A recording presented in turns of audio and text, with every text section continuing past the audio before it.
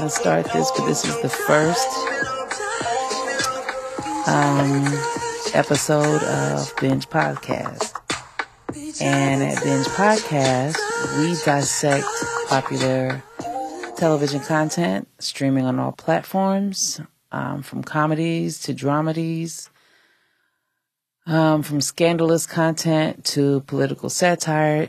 We do it all. And I chose to cover Johnson, produced by Cedric the Entertainer, Eric C. Rohn, Thomas Q. Jones, Deji Luray, because I actually got a chance to go on set and watch them work, and I was so impressed with just the way in which everything kind of went down. And then one of my clients, because of course I am in publicity, Ava Medina. A lot of people know me, a lot of people don't. My agency is Medina Media Creative. And on a random day on set with my client, comedian Earthquake, I experienced Johnson. And the professionalism, the quality of the production, it just kind of impressed me, and I took it upon myself to binge. And when I did, I was so happy with what I saw. So for those of you that don't know, Johnson actually airs on the Bounce TV network, and it streams from Brown Sugar, which is owned by Bounce TV. I don't know if anybody knows that. So Brown Sugar is an app. Sugar is a streaming app. Brown Sugar is a streaming app. Okay. And it's a little bit obscure if you don't know about it, but apparently Bounce owns it, and that's why Johnson is streaming from there. So a little bit of background on Johnson. Johnson is a dramedy that focuses on lifelong best friends, all of whom share the same last name, centering around their intriguing and sometimes complicated journey of love, friendship, heartbreak, and personal growth. Told from the black male perspective, but inclusive of all men, the series looks to shine a new light on hot-button stereotypes and misconceptions.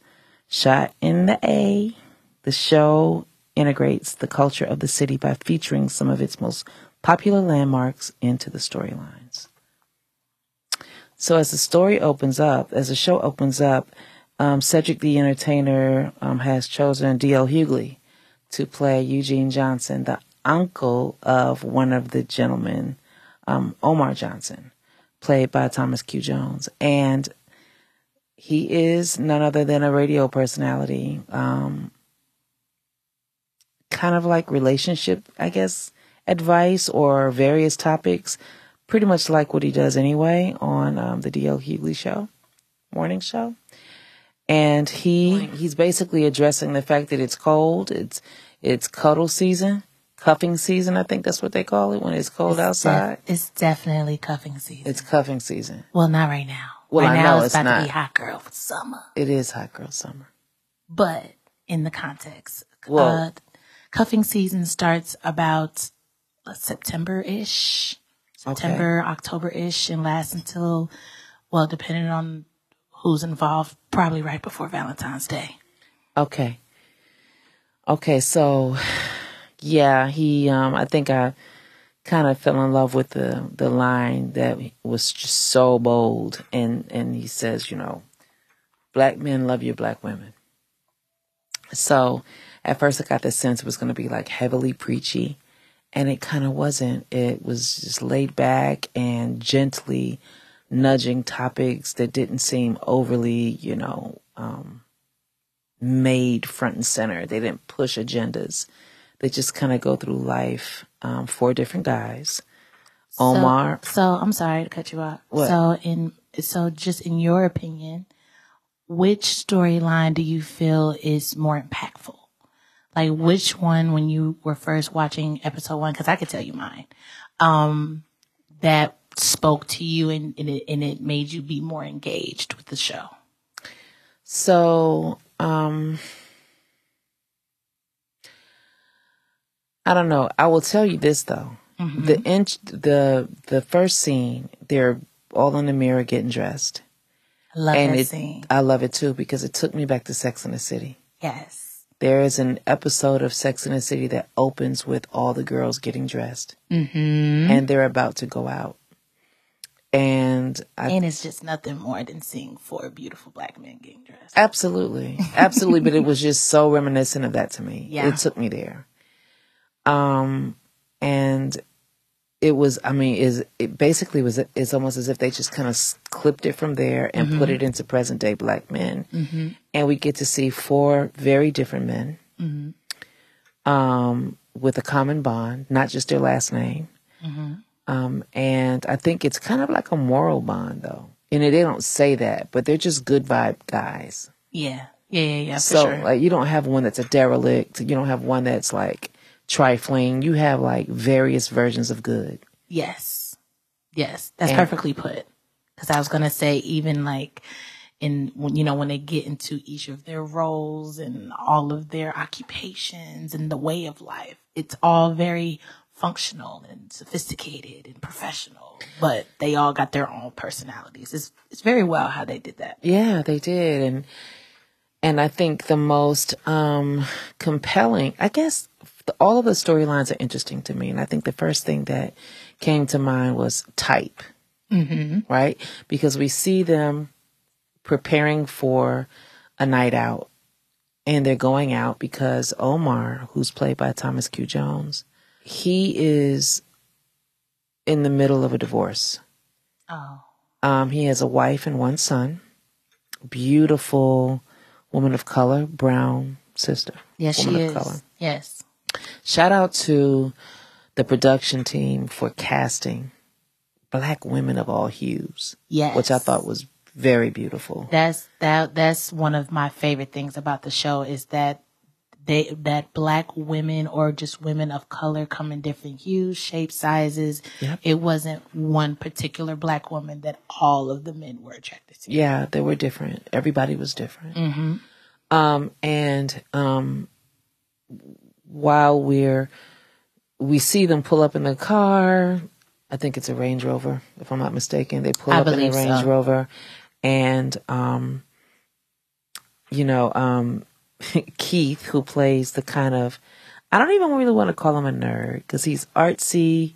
He's kind of green a little bit. He's the nice guy. He's the nice guy. Keith is the nice guy. He is. He is. He's through and through. Yep.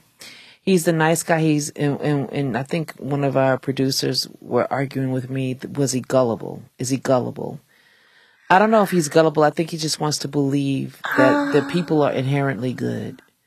Yes. And he wants to give people a chance to prove him wrong. He doesn't want to, he's not a cynic. Yeah. I think gullible, I can understand why they probably thought that, but it's kind of a surface word for Keith. I think it's like you said, it's like he wants to believe the good, even when he sees the red flags that something may not be all the way right, but he kind of bypasses it to try to see if there's something more. It's kind of like he's got an unspoken rule of 3 strikes, you're out. He's not going to say it. He's not going to live it, but he's going to kind of like in his mind say, okay, this doesn't look right. This doesn't sound right. I'll try one more time. And they jump out. He gets left in the car. And we see that like all of the unlikely happenstances kind of happen to him. Mm-hmm. But what's funny to me is they say, well, this is your divorce party. And then I think it's Greg that says, don't say that. We said we weren't going to say that. It's either Greg or Jarvis who says, we're not going to say that. I think it's Jarvis. I think Jarvis said that. Which is the first inclination that we get that Omar doesn't want to be divorced. Yeah. He's not happy about it. Yeah. And as they're about to go into the bar or to the lounge, his wife pulls up with one of her little, homies or whatever. Yeah. And they kind of bump into each other at the club. Yeah. And it was really, really crazy to me that she seemed in good space, comfortable in her skin. She was ready to be outside. Kind of happy. Yeah. And he seemed kind of begrudging of it. I don't want to be here. I don't want to be doing this. Yeah. You guys are forcing my hand. They're just trying to kind of, find a little sunshine in his darkness. And he's just like, I'd rather just be dark. Yeah. So yeah, that happens. And of course, after there's only one table. Mm-hmm. And the bouncer is trying to figure out who to give it to. and they kind of flip a coin of sorts where they have to guess a number from 1 to 10, and she guessed closest, and she flexed with her corporate card. Hey, I'll put it on my card, and we'll put it on their card. So which I appreciated that scene a little bit, because I think it's a great way of showing that type of scenario where a man wants to keep his marriage. He wants to be married. He wants to be with the person he loves.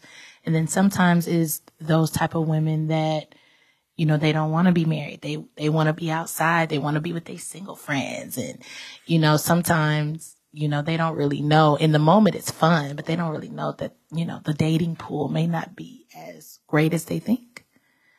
And, you know, you kind of underappreciating a good man. Well, I don't know. I mean, because of course we can't talk about the rest of the season, right? Because we got to go show step for by show. step. Yeah, sure. But I think you'll be surprised at how she really does feel. But I will say this. He, you know, I just thought it was interesting that she kind of flexed her financial muscle. Yeah. I got it. It's on my card. A real card. That's what she says. Ugh. And so, you know, at this point, we don't know what Omar does for a living. We know that they're treating him because it's his night, right? So it's not like he don't have it, but she kind of flexes against Jarvis, who is, you know, we learn he's successful. Yes. And so, yeah, it was interesting that she did that. And then they go to some crazy restaurant where it's just really like a late night kind of diner. And they find out that Keith is still following everybody in social media and liking and commenting. So I guess fractures the bro code a little bit. Yes. Listen, men have a thing about their bros following their girls on social media. I don't know if you experience that a lot, but definitely us millennials, like it's a thing. It's a thing. Yeah, I did. When I did the screening for Greenleaf, there were all these pictures that were in everybody's story, and I had a former entanglement. My ex stopped following me, and stopped following me as soon as he kept seeing all the tagging. Like he saw, he stopped then. That he had not stopped until Greenleaf. And then when Greenleaf's screening came, then it was all of a sudden he completely blocked me. He didn't want to see it. Wow. Some of his friends were at my screening, and they were embracing me and hugging and, you know, chucking the deuces and the whole whatnot. And he didn't like that. I think that in the circling back to the scene in particular, I thought that was very kind of nuanced how, you know, a bunch of dudes, they all sitting at a table, they chopping it up, they eating, they're trying to celebrate their boy, and then they find out that one of their homies follows their ex or someone they're dating currently, and it's like why you doing that? And it's just like, it's like a betrayal. Yeah, and he didn't know. Keith was like, oh, we're not following that? Oh, we're not doing that? Like, and then he goes, does today count? Because she had a good recipe on there. Yeah. Like, he's like, once squad, always squad. Yeah. Like, he's just like, I didn't know that. That just goes for us, not for them. Nah, I think it goes for them too. I think that was the genius of that scene, that no, we're more similar than we are unalike. Different. Yeah. Well, different. Yeah. No problem. I think that's a great thing. So then we see that Greg has a love interest. That's my favorite storyline. Is it? Gregory is my favorite storyline. Greg has a love interest. Her name is Serena. Yes. Gorgeous girl. Yes. Played by Terry Abney.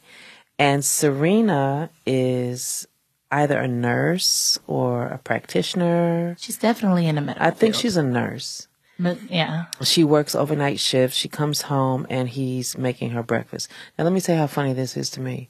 Why dudes always like cook two of the wrong things on a plate and call it a meal? Like, if you ever pay attention, dudes do this. That was the most accurate and funny little tidbit that no one picked up on, I think. Like they do corn and mashed potatoes. Well, I think it's nothing wrong with corn and mashed potatoes. That's both starch. But I think it's something wrong with like meat with no sides.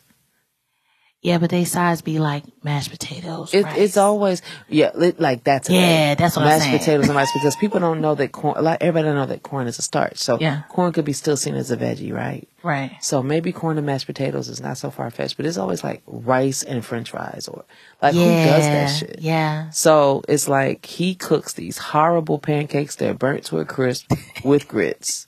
Where's the eggs? Where's the sausage? Yeah, I didn't get that. Big dudes do that. Yeah, they do. They don't have a sense of balance. Yeah. It's either steak and that's it. Well, maybe it's not they don't have a sense of balance, but they just want excess of what they like. So if I like pancakes and grits and hash browns, dude, I have to have. I went out on a date one time and the guy was like, "I'm gonna put some food on the grill." I said, "Okay," and I was excited. This was years ago, and I get to the place. And the steak was amazing, but he literally takes it off with a fork and gives it to me. I don't have a plate. There are no sides. Yeah. That's what they do. Yeah. They don't understand. They just eat. Yeah. And guess what's worse? Mm-hmm. We don't feed them like that. But that doesn't resonate either.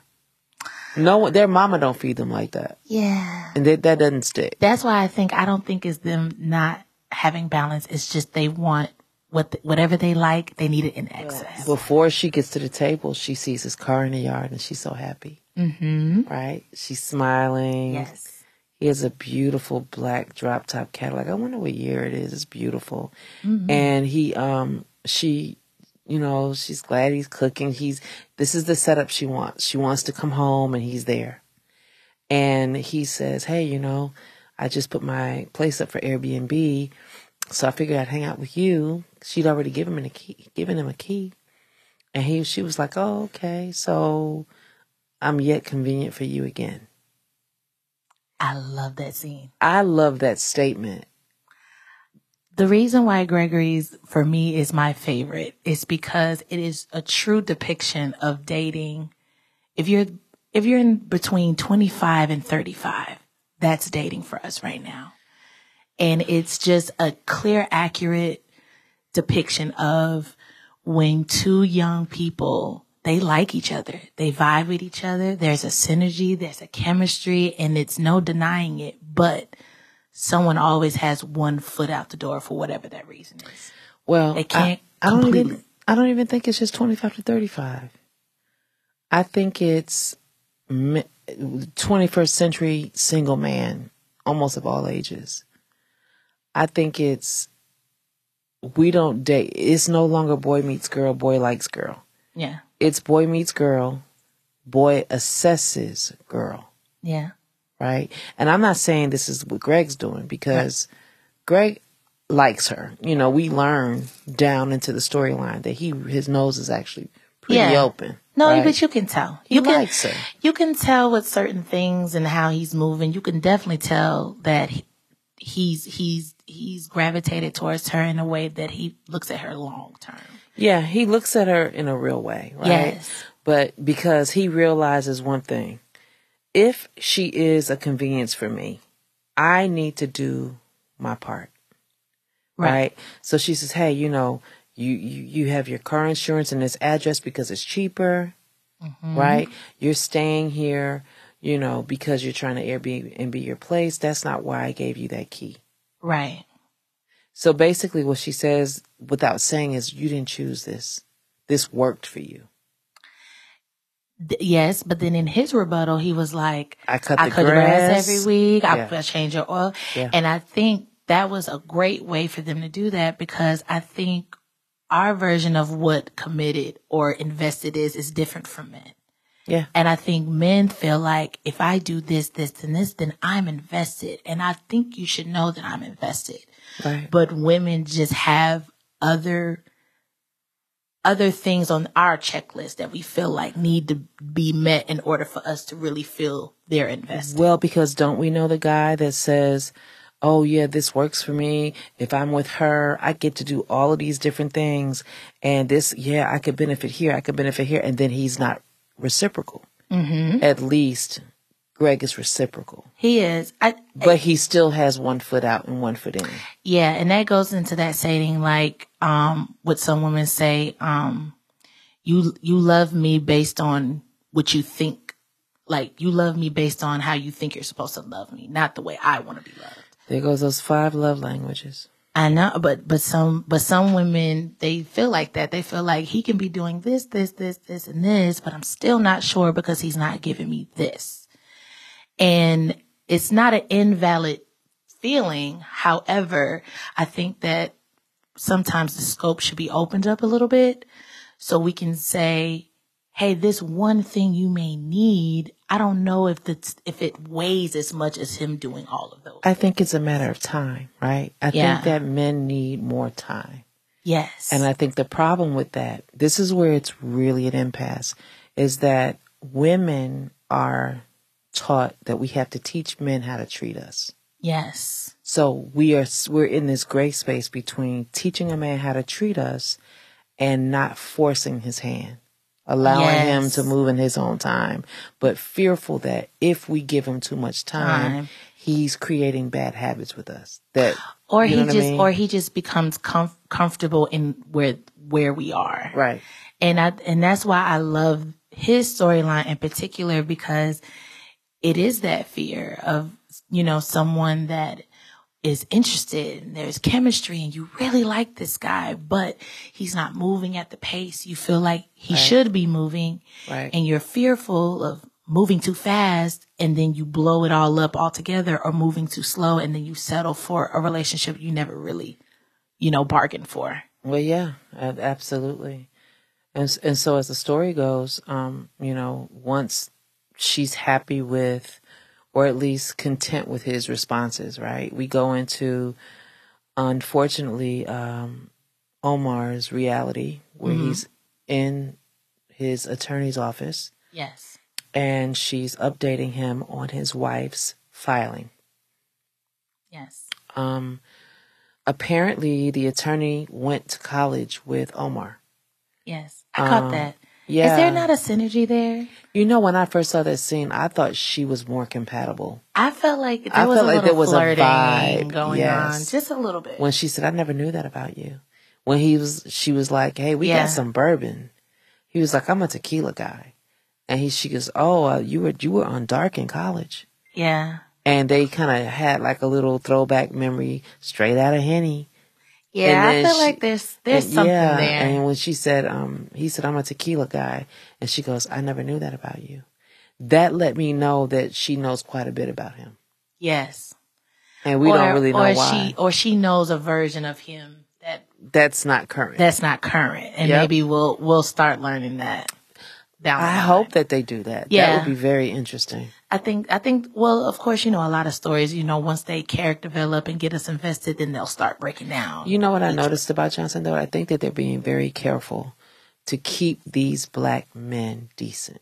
Yes. And it's not because it's not a reality. It is because the other realities about who black men are overtake perspective, like societal perspectives. Like there's so many horrible things being said about who they are, and there's so many horrible things that they actually do. Yes.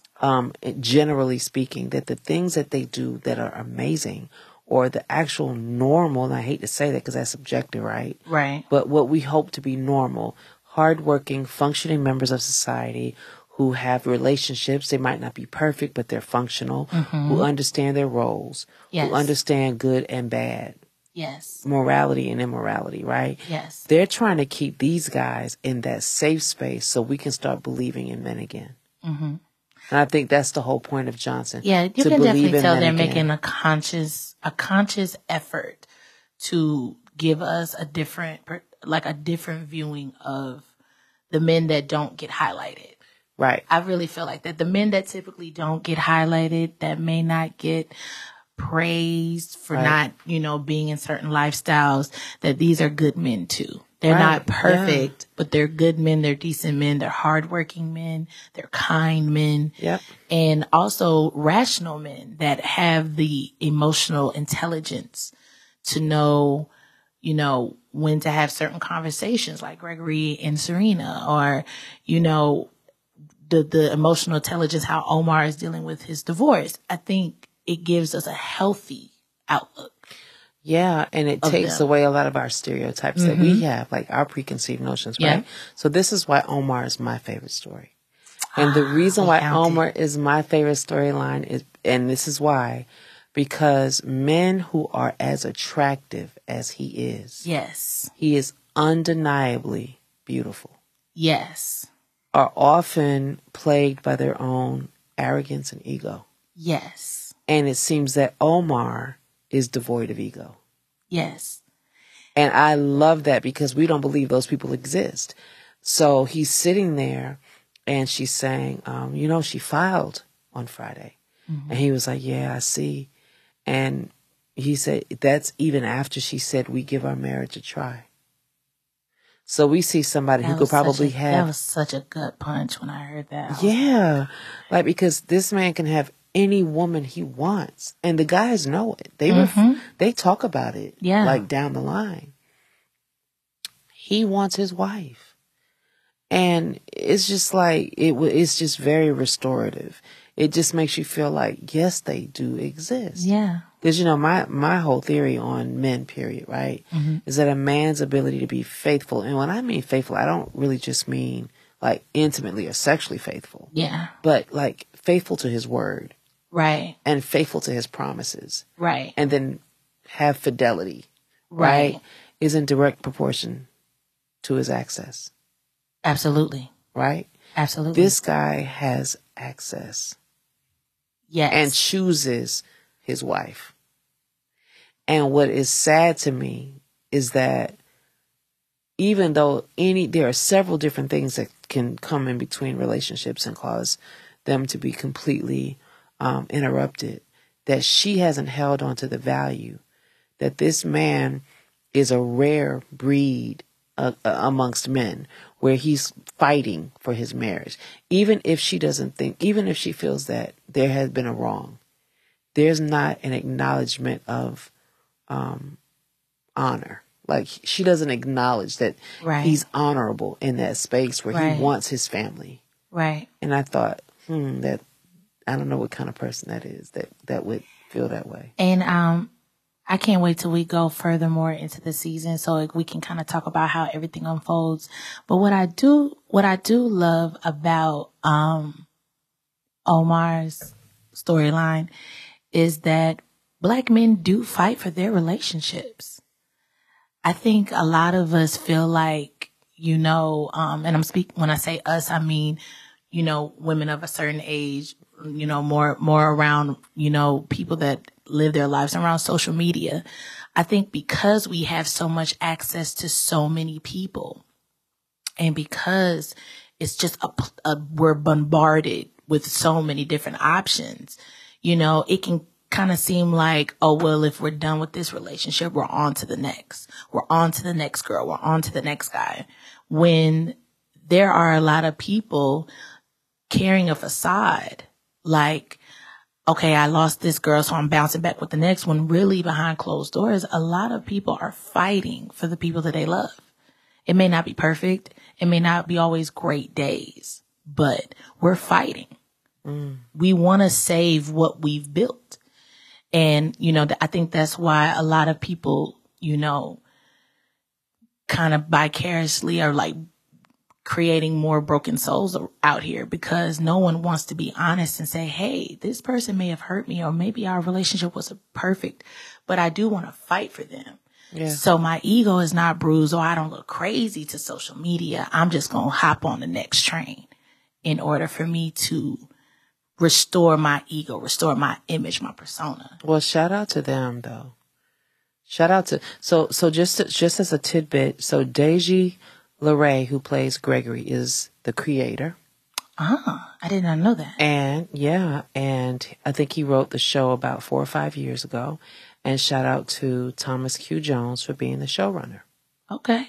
So shout out to them. Shout out to them, because this lets me know that even if they're not this way in real life, they acknowledge that these things exist. They have the capacity to understand. Which is very telling. Yes. It's very telling. Because they could tell any story, but they chose to tell this one. Of course. So that's very impressive for me. I was extremely impressed that they would choose these types of stories to tell. So within this whole situation, he finds out that an unfortunate incident happens where he shows his anger, and his wife is using that to try and take away his rights to his son. He wants joint custody and she wants complete custody. Yeah. So his attorney has suggested anger management, but she didn't suggest it because she so much believed it. She suggested it as like a counterpunch. So if they say, hey, you know, he's got all these things going on, he's got bad behavior, blah, blah, blah, blah, blah, he looks responsible and accountable.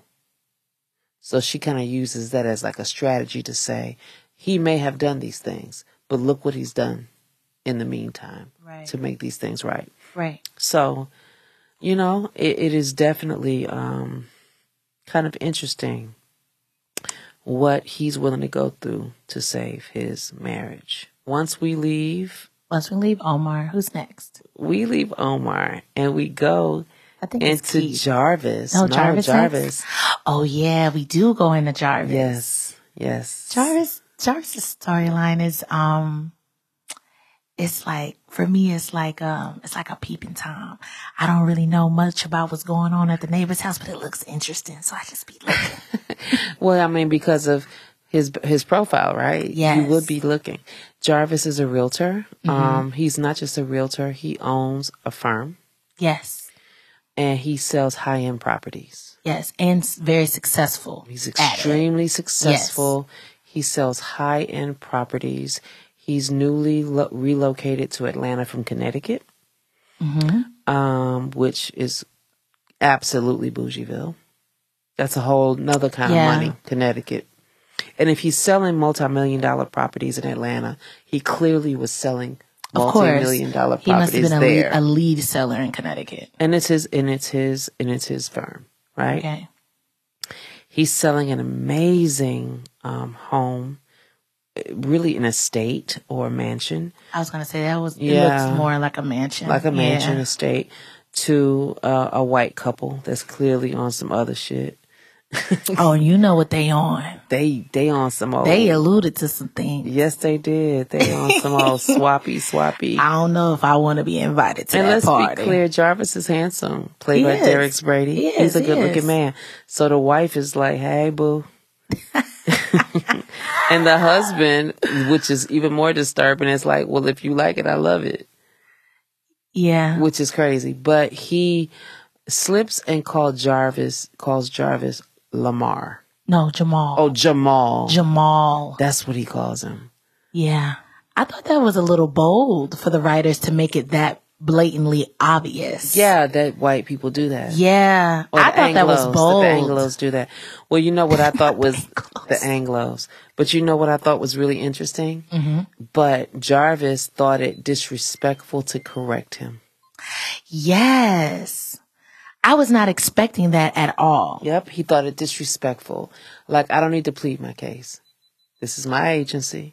My firm. And you can tell because how he did it with so much class. It's happened before. Class and grace. It rolled off his back like his name was Jamal. Well, not even that. Maybe it wasn't that they got his name wrong, but maybe it was just the disrespect that the Anglos will show inadvertently. Yes. To black sellers, right? No, I know, but and that's completely correct. But I feel like the attitude he took, he knew like this happens. Sure. They do this. Sure. So my best bet to keep who I am intact and to make sure they know I'm not who you think I am. Yeah. I still show them respect and we just keep rolling, because a different type of Jarvis, he might have been Jamil. He might have been like, well, sir, my name is, And that could have cost him the sale. It could have cost him the whole contract. So I think someone that seasoned in that, and as the conversation goes on about him letting him know that he's not an agent, he's the owner. Yeah, because he says, he says, hey, does your agency, do we have the best man for the job? Does your agency have the right person here for such a complex sale? And Jarvis says, well, to be honest, this is the least expensive property I've sold. Yeah. And sir. By the way. Sir. Anglo. By the way. Go black man, go. And he says, oh, really? So are you the lead agent? He says, I'm the owner. And that was even more sexy to the little raggedy wife. Oh, yeah. Right after that, she was like, babe, should we invite him? Yeah. Girl. Sit your ass down. No, you can't invite him. That black man don't want you, babe. No, he don't. He got but his that's own. An interesting. That's an interesting All right, point of now view. we get into the meat and potatoes. So we go now into Keith. Wait, we're not going to talk about Jarvis's love interest? Well, we're going to talk about Jarvis's love interest when we get to the portion of the show where it comes up in conversation. See, right? I'm too eager. Okay. I'm eager too. Don't be mad. Okay. So now here we are with Keith. Poor Keith. Keith is a photographer. He's an artist. Poor Keith. I say poor Keith. Poor Keith. He's a photographer. I love He's used to everything that's we about to talk about. Keith is shooting the beautiful Bianca Torres, played by Rosa Acosta. Yes. Shout out to Rosa. Tell me about Rosa. Listen, Rosa has been probably the epitome of every man's fantasy for a very long time. She's very beautiful. She's very beautiful. And she just has this very bubbly, lighthearted personality. She has a lot of relationships, of course, with high-profile men, of course. What was her current? Do you know? Currently, I don't think she's dating anyone that's readily recognizable to the public eye. She kind of keeps her dealings off the internet as much as Anybody she in can. the past that we should know about? She's been linked to a lot of high-profile men, probably like Drake, the Drakes of the world, and like those type of, runnings. I don't know if anything's real or fake of what's stuck or not, but she's just one of those video vixen girls that, that with their job comes with a reputation, whether it's true or false. Her beauty has paved the way. Yes. Shout out to the Latinas. Shout out to Rosa. So Keith, played by Philip A. Smythe, is smitten. Yes. And rightly so. She's low-key dreamy for a guy, I guess. No, Rose, she's beautiful. I mean, I get it. She strikes me, right? Mm-hmm. As someone who's just trying to figure it out and get by until she can do better. That's the kind of vibe I get. I don't get that there's a malicious vibe, but I guess she's playing him. And I don't think that how it appears in the show, in the first episode, it looks like it's a little cat and mouse game going on, and she's kind of using her womanly, her pheromone. Yeah, to kind of get a little without giving too much. Well, I think what's happening is he's such a sweetheart, right? Mm-hmm. And she sees that she can get away with not getting up off no dough. And it doesn't seem like she has his credit. Enough. Or she doesn't seem like she has enough. But she realizes that her bread and butter is the internet. Yes. Instagram is how she's going to eat. That's how a lot of women are eating and these days. She's going to take these pictures and he's going to shoot her. And he is not just a photographer, but he's an artist. He's a real photographer. Yeah. He's just smitten by her. Right. Or with her. Right. And mentions to her, hey, my payment. She was like, oh, I thought this was going to be basically an even exchange. I kind of tag you and you shoot, I I tag you and you shoot me. And he goes, yeah, but the last time we did this. So this is the second session. Yes, this is the second encounter. The second encounter. Last time you forgot to tag me. Yes. So now you got to pay me because there's no value. There's no even exchange of value. Right. I'm giving you something. You're not giving me nothing. Right. And she's, oh, I'm so sorry. And plays like, I forgot.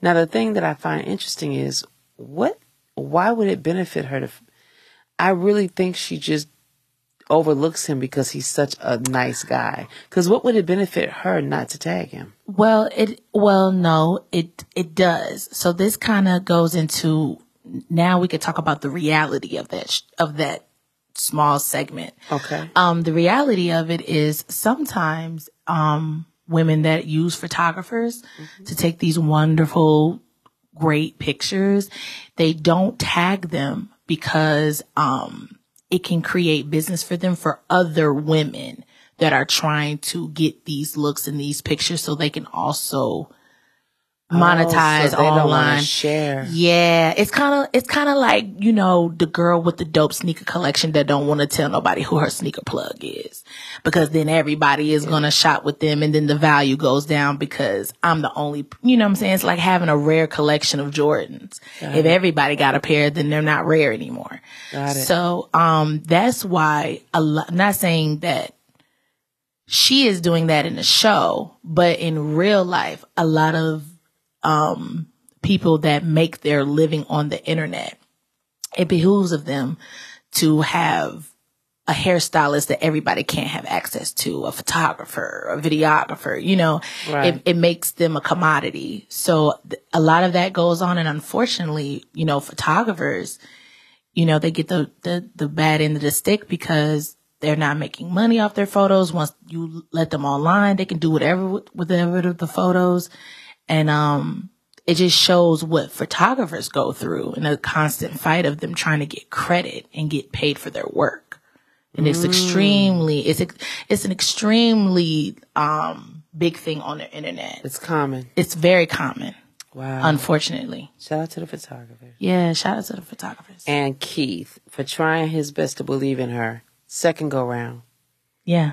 And she's going to pay him by Zelle or Venmo on Friday. Shout out to Venmo for the shout out. She's gonna sit. So now the guys are at the pool hall. Yes. Oh, and this is funny. They're talking about So what they're talking about is that Keith is bragging about his date because he makes a date with her. Yeah. Before she leaves, he makes a date with her, and she's the scene opens. She's, I'm gonna take her to Papados. I bought her some white roses. Yes. And Jarvis is like, dude, I don't even do that for my wife, and I'm married.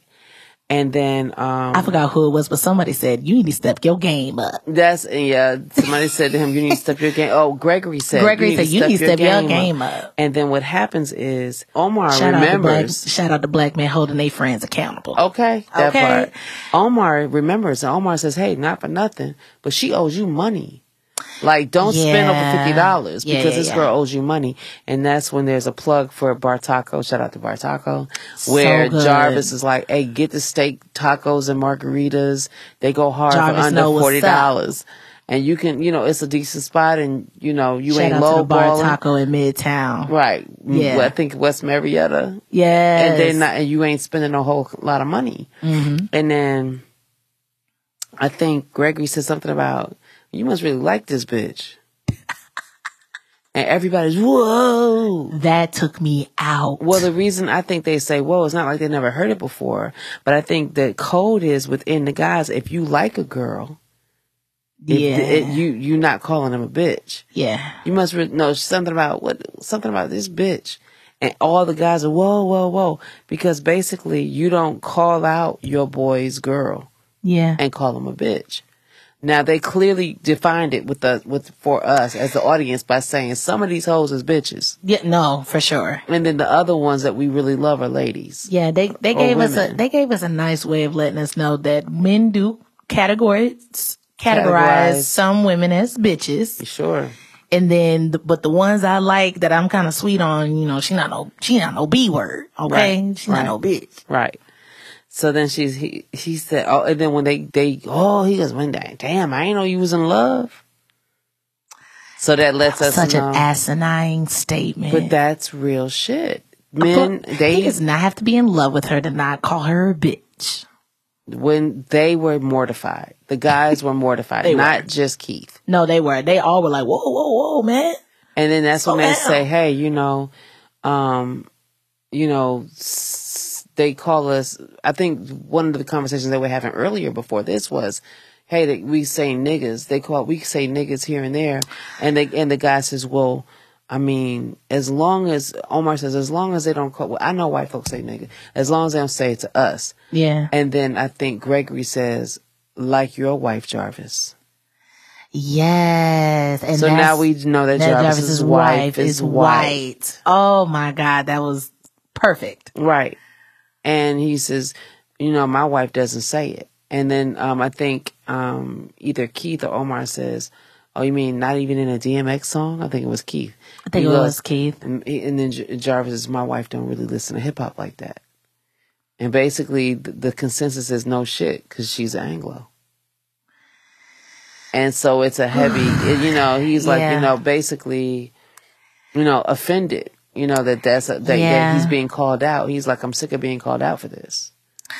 And I think it's so unfortunate because there are white people that understand the power that word has and how negative and disrespectful it is, and they do not say it. However, unfortunately, that word was kind of, weaved and, threaded into their DNA so early. It's so hard for us to know that there's some good white folks because there's still so many that use it in a derogatory way. Right. So it's unfortunate for Jarvis, but unfortunately he's probably going to have to wear that on his chest everywhere you go. Yeah, he is. And he fights about it quite a lot in the season. So now we're on the word bitch, and everybody's offended that Greg called her out as a bitch. Mm-hmm. And then when Omar snatches the phone from Jarvis, he goes, let me see that, and realizes that she's an Instagram model. Yes. And one of her hashtags, I think, is bad bitch. Yes. That's when Greg is like, hey, your shit's, or Omar, her shit says bad bitch. And then that's when I think Jarvis says it. Either Jarvis or Omar said, well, they can say that. Right. That's their culture. Women's culture. No, it's Keith. Women's culture. They can say that. We can't say that. But, another thing too about that scene that is so telling is how the boys kind of bigged up Keith because she was an Instagram girl. Yeah. And they quote unquote called her a celebrity because how many followers she had. And she was verified. And I think that was so interesting because unfortunately, I think women only kind of get the rap for that. Like we like to chase the blue check. So we got a blue check in our DMs, and we like to follow all the rappers and the entertainers and the actors with the blue checks. But, some men do kind of quantify a verified check from a woman as like a step up. It's a badge of honor. And again, another way they show us we are more similar than we are different. Like we value certain things. Yeah. And you made a great point that Keith, he dapped him up. He didn't lead with that, but he kind of dapped him up. Like, he didn't lead with it because had Omar not asked for that phone, they wouldn't have known that they wouldn't have known because he didn't lead with that. He didn't lead with it because he likes her. But he was proud though. It don't help though. He was proud that she was, the influencer or a model. Yeah. He was like, that's right. But reality was, had they not asked, he wouldn't have said anything. That's very true. And I thought that was tasteful of him course to not kind of wear her like a trophy. He's a good guy. You know what I mean? In a sea of, and not present company included, but in a sea of bad men. Right. Right? Mm-hmm. He's a good guy. So then they see Uncle Eugene, played by D.L. Hughley, one of my favorite comedians in the entire Hey, world. DL. You be crushing on DL. Oh, I be crushing on some DL. You're so funny. I don't crush on too many of them in that DL bracket. is definitely my intellectual crush, but he plays Uncle Eugene, or Eugene Johnson, who is a radio personality who gives advice and covers all kinds of topics. And while they're all talking to him, Keith is responding to Bianca. She wants to know what to wear on their date. Yes. And he thinks that he's taking some footage of him. He's like, "Hey, yo, young blood, don't take no footage of me, because I have to, I don't want to be on social media." So long story short, they find out that he is talking to Bianca, and he's like, my lady, says, "Oh, now she's your girl. She's your girl." So, Uncle Eugene says, "Hey, listen, you need to set a honey trap."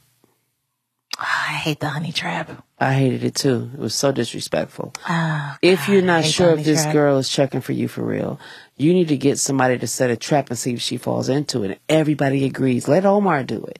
And this is where we know that all the guys know that Omar could be a ladies' man if he wanted to be one. And he chooses not to. And they choose Omar. They don't choose Gregory. They don't choose anybody else. They choose Omar. You seen your Instagram? And Omar's like, "Yo, I don't want to be involved." Right. No, come on. We got to make sure she's true. Like, we got to make sure. You know what I don't like about the honey trap? It's because if the roles were reversed and we set a man up with the honey trap, the effect is not the same. No. Because some men just flirt just to pass time. Cause they always, or to smash, or to smash, and it's no intentions for it to be anything more than that, and it's no real gauge of really how they just quantity over quality. Yeah, like sometimes men just they flirt just to see if they still got it. It's so unfair, honestly. Yeah, it's like flirting for them is very trivial. So if a woman takes out the time to flirt with you and try to get to know you, 9 times out of 10, it's with intentions for there to be something more. So we learned that he does leave his phone number on her DMs. Mm-hmm. Because he's kind of coerced by his crew, by his little clan. Poe Omar. Yeah, because they set him up for the okie doke. And it's all bad because, of course, right? Of course she's going to bite. Of course. And we then go into Greg going home to his booski. Yes. And another kind of new intimacy, right? Yes. Let's not have sex, but you can show enough oil my scalp. Oh yeah. That was a whole vibe. I was like, yes. And shout out to their dynamic, and I'm telling you, they're my favorite. Because I think it's awesome to find healthy ways to demand what you want from your partner without degrading him, berating him, just making him feel like whatever he does is not enough. You value what he does, but you're asking him in a way that you're like, look, you do this, you do that, and I love you for that. I appreciate you for that. You the man. Right. Now be the man that oils my scalp. All right. That is very sexy. It's very sexy. And very sweet. And I love how he just submitted to it with no pushback. Course, but okay, I'll do that. Okay. All right. We'll do this. So we leave that scene and we're now seeing Keith bring Bianca home from their date at Papado. He said he was taking her to Papado. Okay. Shout out to Keith for Papado. I would eat everything on the menu at Papado's, And then he comes and she lives in the absolute hood. Replete with a blow-up mattress. And he, under his breath, goes, she got the king-size blow-up, inflatable.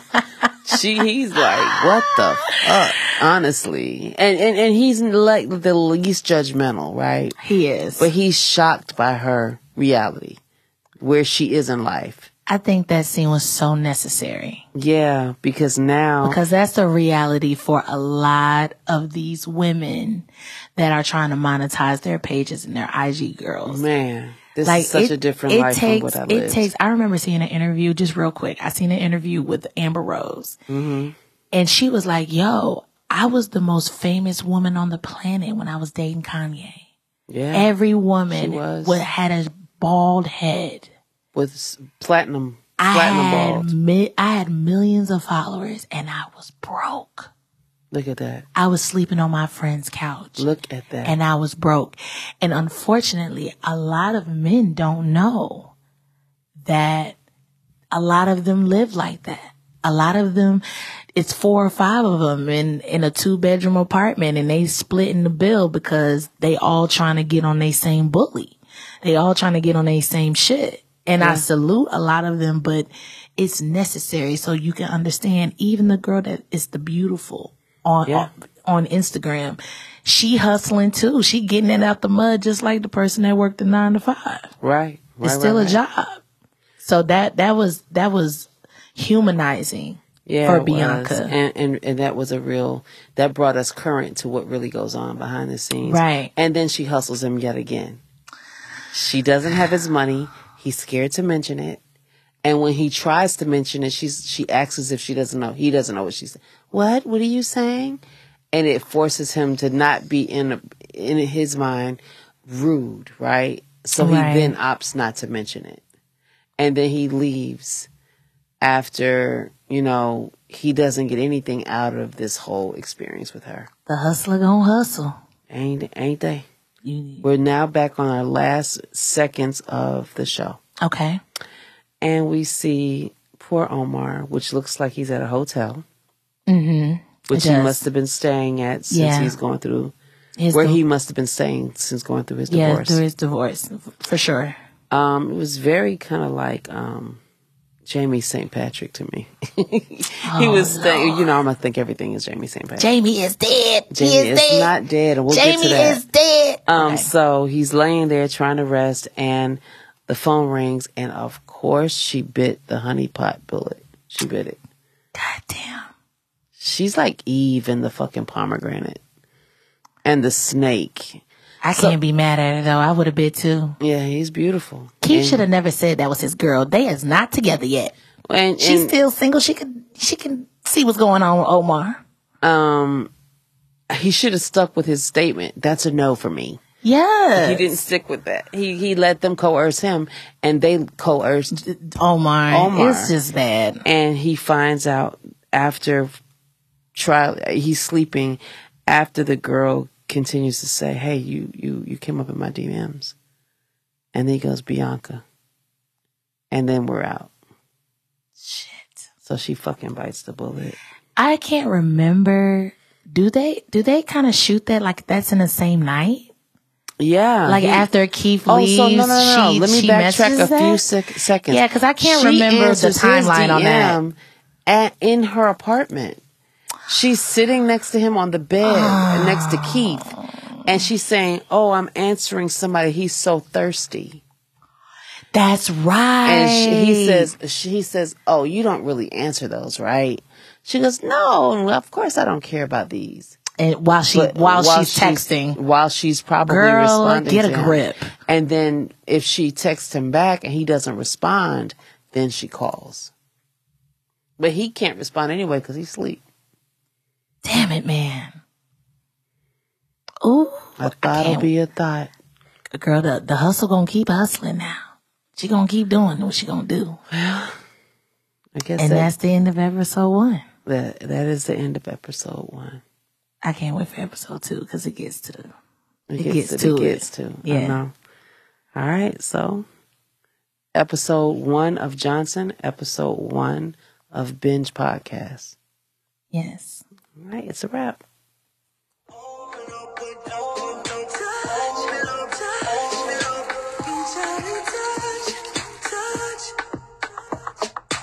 Each other